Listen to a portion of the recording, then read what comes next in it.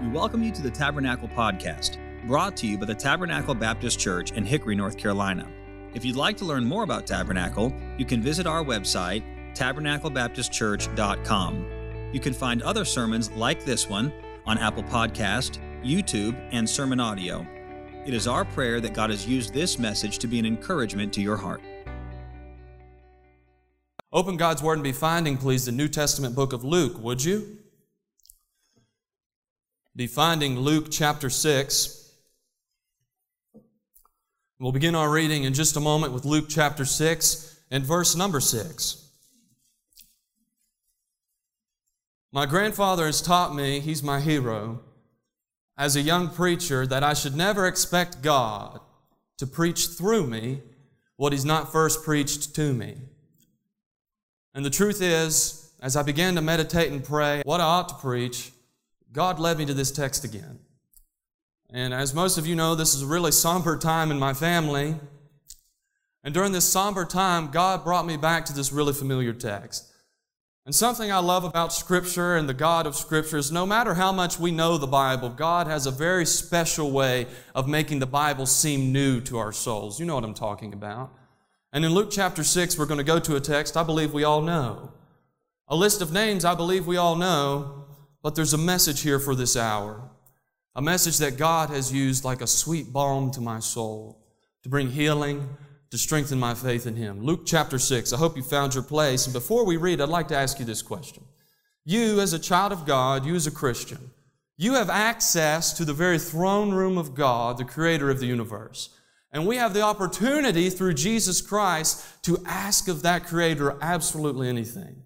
So you, in your prayer life, have you ever, or your family, have you ever asked God for something so specific, something so obvious? Your family agrees together in prayer, and yet it's like God answers that prayer with the complete opposite thing. Has that happened to you? Has it? Well, with hindsight in mind and with the help of the Holy Spirit, we can go to Luke chapter 6 and we can discover Jesus Christ going through something very similar. Luke chapter 6 and verse 6, I hope you found your place. The Word of God says this, "And it came to pass also on another Sabbath that He, being Jesus, entered into the synagogue and taught. And there was a man whose right hand was withered, and the scribes and Pharisees watched him, whether he would heal on the Sabbath day, that they might find an accusation against him. But he knew their thoughts, and said to the man which had the withered hand, Rise up, and stand forth in the midst.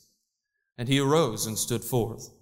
Then Jesus said unto them, I will ask you one thing.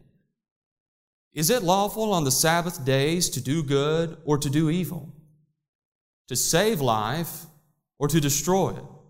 And looking round about upon them all, he said unto the man, Stretch forth thy hand. And he did so.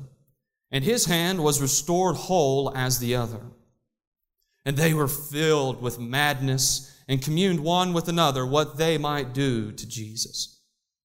And it came to pass in those days that he went out into a mountain to pray and continued all night in prayer to God.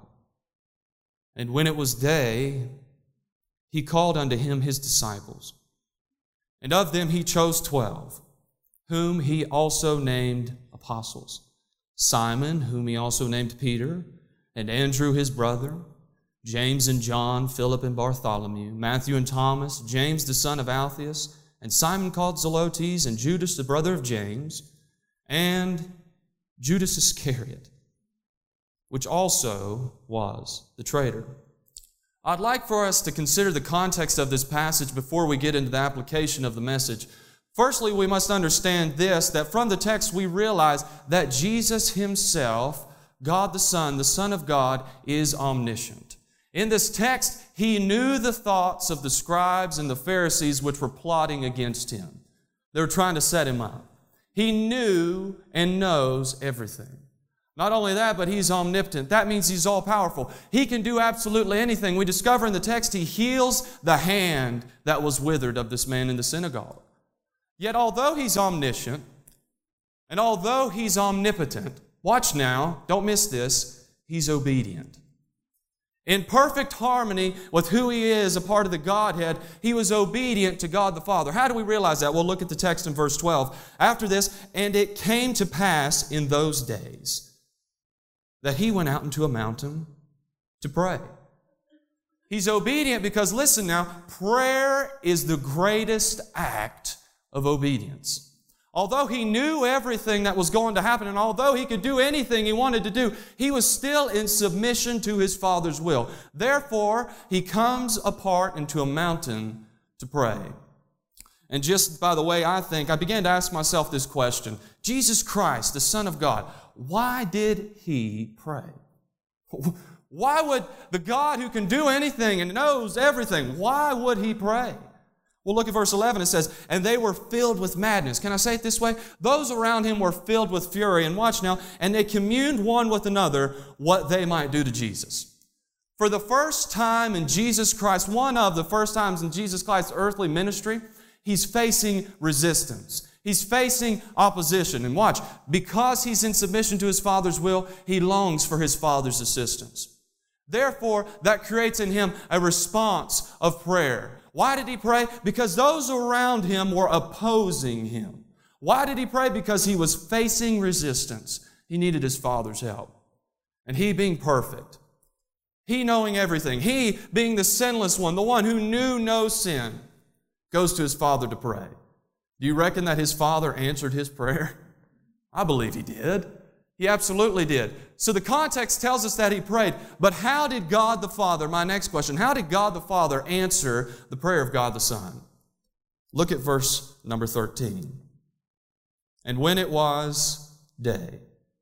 Jesus Christ had just spent all night in prayer to God. And the very next thing that happens in His life is, and when it was day, He called unto Him His disciples. Can I tell you how God the Father answered the prayer of God the Son? According to the Scriptures, He gave Him disciples. Jesus Christ was in need of assistance because of the resistance that He was facing from this world. So His Father gifts Him these disciples, these apostles. Have you ever considered that the apostles were an answer to Christ's prayer? But let's take it a step farther. In the context of my life, where I am today, the context of your life, where you are today, let's take it a step farther.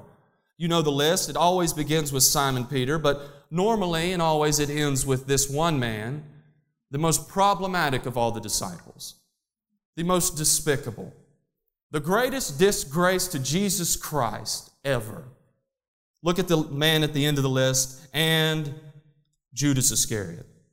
What I'd like for you to do is underline that name, Judas Iscariot. Perhaps you'd like to circle it, and then go to verse number 12 and circle the word pray, or circle the word prayer. And I want you to connect the two in your Bible, because this is the certain application I'm trying to get to today, the certain application that God has just pressed on my life, and it has literally changed the way I'm thinking about what I'm going through in this instance. Judas Iscariot was an answer to Christ's prayer. Adrian Rogers said it would be the strangest answer to prayer. Think about it. The man that caused Jesus Christ the most problems, the man that led Jesus literally into His own persecution, into His own death, that very same man, that very same problem was an answer to Jesus Christ, God's Son's prayer. And with that in mind, I'd like to preach underneath this heading, and with God's help, when God answers my prayer with the problem. When God answers my prayer with the problem. Would you pray with me? Heavenly Father, I possess not the ability to deliver your message on my own. I need your help today. I need your assistance. And I know so certainly that this is the message you have for this hour, so would you get me out of the way? I'm not here to impress anyone. I'm just here to show them Jesus of Scripture. So please help me to do just that. Open our eyes that we might behold wondrous things from your word. Comfort those who are grieving. Strengthen those who are weak. And place this as a burr in our soul that you might bring it to remembrance when we go through these certain situations. And we'll cease not to give you all the praise, all the honor, and all the glory. In Christ Jesus' name we ask them. Amen. when God answers my prayer, when God answers your prayer with a problem, this is the first thing we ought to do. We ought to realize what prayer is. That's simple enough, isn't it? Realize what prayer is. Look at verse 12 once again. This is Jesus Christ's example for us now. And it came to pass in what? Those days. The very same days that these men were filled with fury, the very same days that Jesus was facing opposition and resistance in His life, in those very same days, watch now, prayer is a response. Prayer is a response. You remember when Paul admonishes us in the New Testament, he says to pray without what? Ceasing. That doesn't mean we ought always to be in the habit of prayer. It means we ought always to be in the spirit of prayer. And that's what Jesus is in right here. By the way, He's still in the spirit of prayer. What's He doing right now? He's seated at the right hand of the Father, ever living to make intercession for me and for you. Jesus is still praying for us. Prayer is a response. And when we take on this attitude of Christ, when we take on this spirit of prayer, prayer then becomes our very first response in these troubling situations, in these troubling times, not our last resort. That's how prayer was designed by God. Prayer is a response. Continue reading now, verse 12. And it came to pass in those days that He went out into a mountain to pray. Prayer is not only a response, prayer is a choice. Prayer is a choice. Have you ever noticed that prayer requires intentional effort? I've noticed in my life personally that if I don't set aside a certain time to pray and I don't set aside a certain place to pray, the odds are I'm not going to pray that day. If I don't begin my day with prayer, I'm not going to continue my day with prayer. And Lord knows I probably won't end my day in prayer because I don't have that very spirit of prayer that God calls me to have. Prayer is a choice. It's a commandment of God that we ought to follow. Continue reading. He went out into a mountain to pray and continued all night in prayer. Prayer is a conflict. This is the reason why we don't want to make the choice to pray. You're carrying with you right now. You're saved, you're a Christian, you're a child of God, but you drag around with you like on a chain this unredeemed flesh that you just can't seem to get rid of. And you know what the most contrary thing is for that flesh to do? Pray. Prayer is a conflict. It's the hottest battlefield you'll ever step foot on in the Christian life. In the moments that you pray, you're dying to self. In the moments that you pray, you're saying, I don't need me, I need Thee. Lord, intervene. That's why our flesh hates, detests prayer. It's a conflict. You're battling yourself. You're battling the spiritual forces of Satan in this world. No wonder Satan's always trying to sidetrack us from the very first work, the greatest work, and that is prayer. Prayer is a choice. Continue reading. It says, and he continued all night in prayer. Watch now, to God. What do you have in your lap? The Word of God, the Bible. Because we have this complete revelation of God Himself from Genesis to Revelation, we don't have to wonder what God wants to say anymore. We have a more sure word. And in these moments with God's Word and this area of grace, we know that God is always speaking. And prayer is not just something that you spontaneously decide to do. Prayer begins in the heart of God. Galatians 4 tells us that we have this Spirit living inside of us who's constantly crying what? Abba, Father. When you say you forget to pray, that's not true. You don't forget to pray, you neglect prayer. I neglect prayer. When we do not pray, it's not because we've forgotten, it's because we've chosen not to. Prayer is a reply. God is speaking. God is speaking today in this age through His Word, and our response to Him is prayer. Prayer is a reply. That's what prayer is. Secondly, I want you to understand this. Recognize the real problem. Now, later on in the message, we're going to understand that Judas seems to be the problem, but ultimately, from God's perspective, Judas is not the real problem. Even in this text, Judas was not the real problem. Just imagine inserting yourself into this text for the moment. Put yourself in Jesus' sandals for a moment. What would you have done? Those around you are plotting against you, trying to wait for you to do wrong? Would you have fought your way through it, trying to defend your opinion and your preferences? Would you faked your way like the scribes and Pharisees, just doing what was ritualistic in your mind? Or would you have been like Christ and have done what was right, regardless of what day it was? Can I tell you what we would have done? Can I tell you what I would have done in that moment? You could look at verse 12, and if this were about the life of Isaac, you might as well just put a big old X across it. You know what we do? What the real problem is? The real problem in our lives is we bypass prayer. You see, God places those moments of resistance from this world. God places that opposition in your life kind of like a roadblock. And what He longs for you to do at those roadblocks is to come to Him in prayer. But so often in my life when those roadblocks come, instead of coming to God in prayer as a response and as a reply to Him, I just detour around it and rely on my own wit and my own merit to get through the problems of life. We bypass prayer. That is the great problem. You want to know what the greatest act of disobedience is? It's prayerlessness. It's prayerlessness. And if this text were about me, I shamefully say, I wouldn't have had a verse 12. I wouldn't have had that moment where I come aside and go out into a mountain and pray all night to God the Father and long for His help. That wouldn't be said true of me. Can I tell you what I would do and what I so often do? I treat prayer like some magic eraser. You've used a magic eraser before, haven't you? They're incredible. They get rid of so many random things, and I don't know how they do it. You get them wet, they work. You keep them dry, they work. But I treat prayer like a magic eraser in my life. And in my flesh, I'll come up to God in carnality and say, okay, Lord, here's what I want gone out of my life. Take this away. God, you see this financial problem in my life? I want you to take this away. God, you see this health malady in my life? I want you to take this away. Prayer's not some magic eraser. Look, God didn't design prayer to erase our problems. God designed prayer so that it would equip us to endure our problems. Please don't forget that. Don't bypass prayer, because that's the real problem. Now let's get to the text. You say, when God answers my prayer with a problem, what do you mean by that? And how do I respond to it? This is how you respond to it. You need to rest in God's purpose. You need to rest in God's purpose. Look at the name again in verse 16. It says, and Judas, the brother of James, watch now, and Judas Iscariot, which also was the traitor.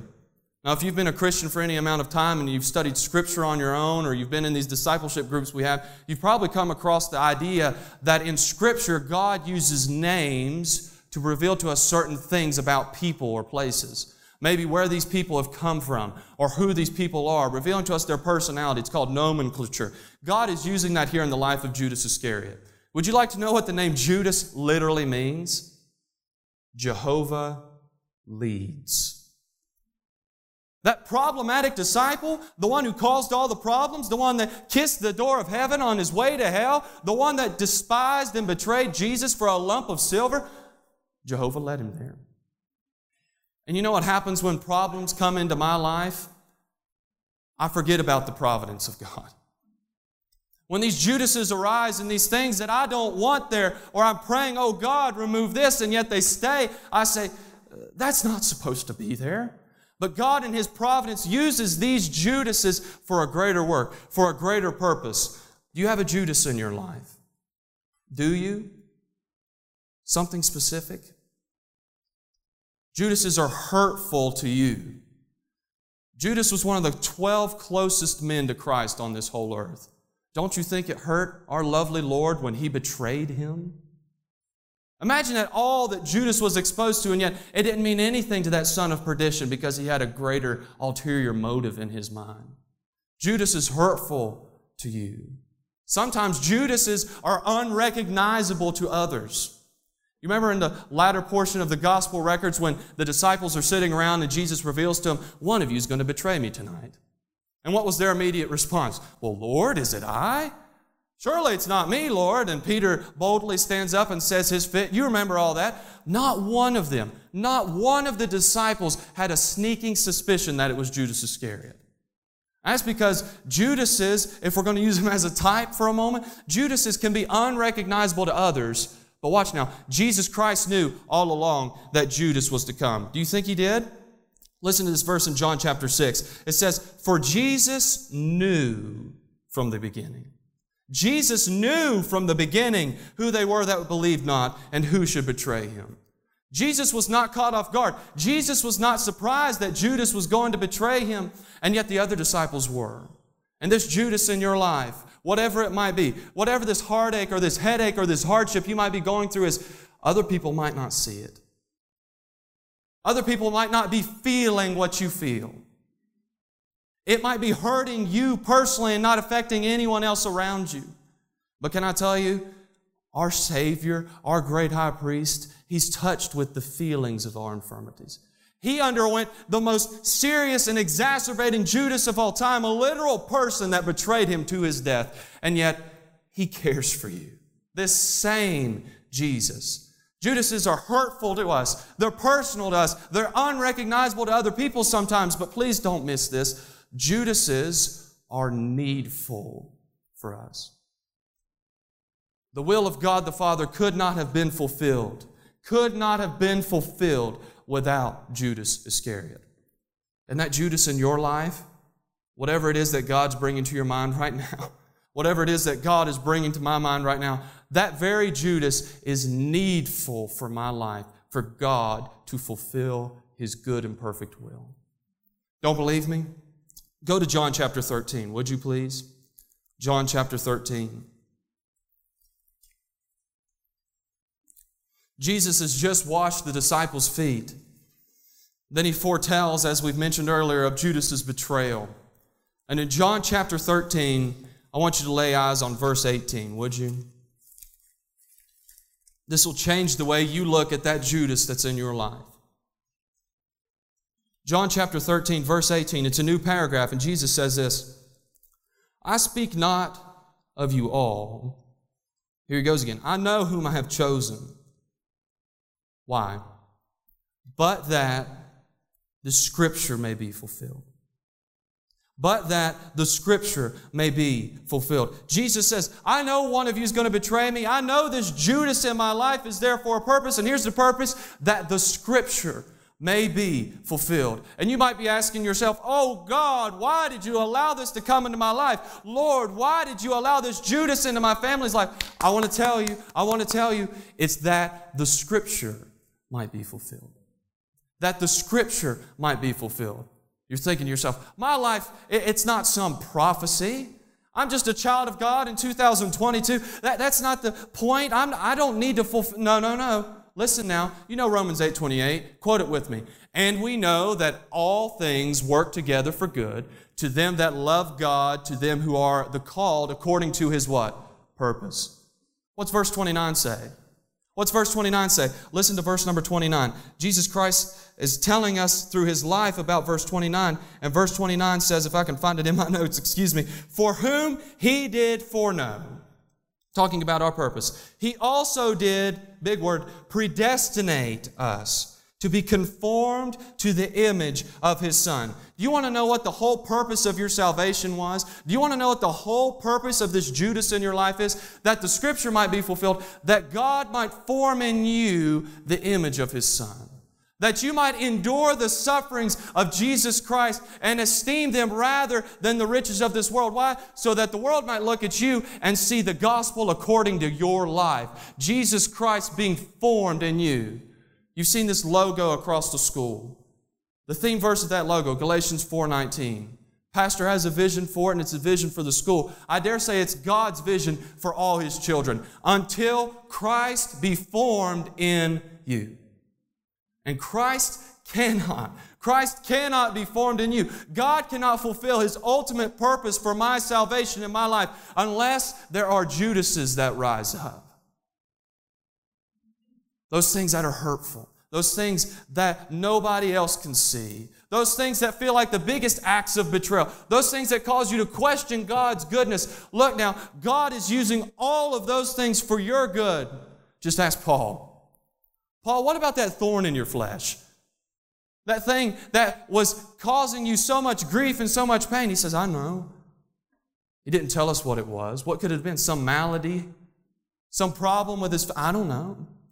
I asked God to remove it multiple times, he says, and yet he realized that that thorn was needful for his life. That problem was needful for his life. Why does he say it in Corinthians? That the power of Christ may rest upon me. I think of myself as a young person. I had plans for my life. God had plans for my life, and they were both going in the opposite direction. I wanted to do one thing and fulfill my purpose, and God wanted me to do another. But I was a Christian. I was His child. Therefore, He had predestined me to a greater purpose, that Christ would be formed in me. And when I was just a teenager, these maladies came up in my body that nobody could explain, that doctors originally couldn't recognize. And I thought to myself, this is the worst thing that's ever happened to me in my life. My dreams are gone. This is a Judas. This is the thing that if I could have it removed, I would get it out of the way so I can do what I want to do. I prayed for it to go away.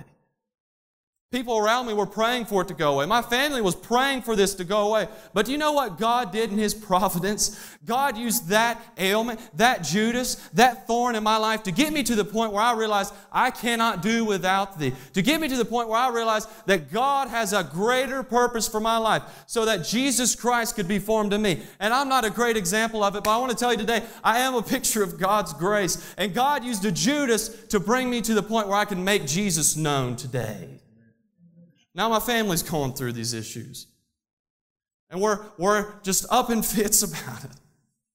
We don't know what's going on. The doctors can't explain it either. And God brings me to this text. And it looks ugly now.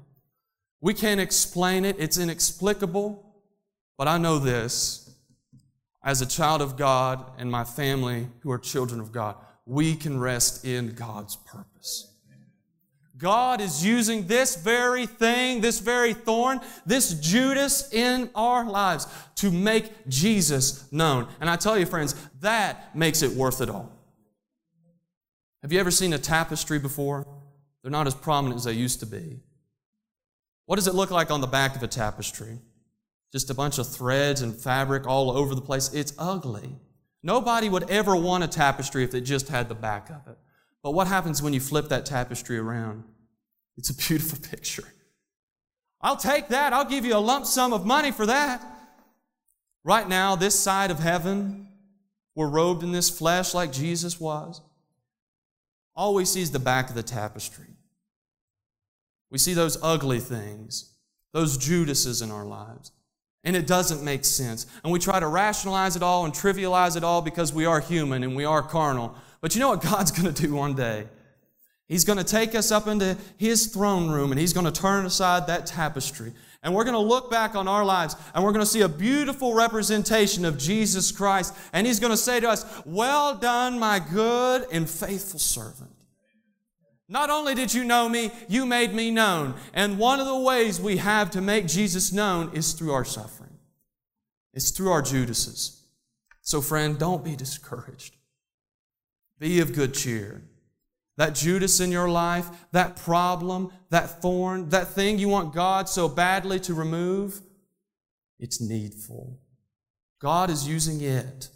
I'm testifying. God is using it to form Christ in you. God is using it to glorify His Son. That's why He saved you. You can rest in God's purpose. Thank you for listening. We pray that God has used His Word to speak to you today. If you'd like to learn more about Tabernacle, you can visit us online at tabernaclebaptistchurch.com. There, you'll find additional information about our church, opportunities to partner with us financially, as well as other resources that we hope can be a help to you. May God bless you, and thank you once again for listening.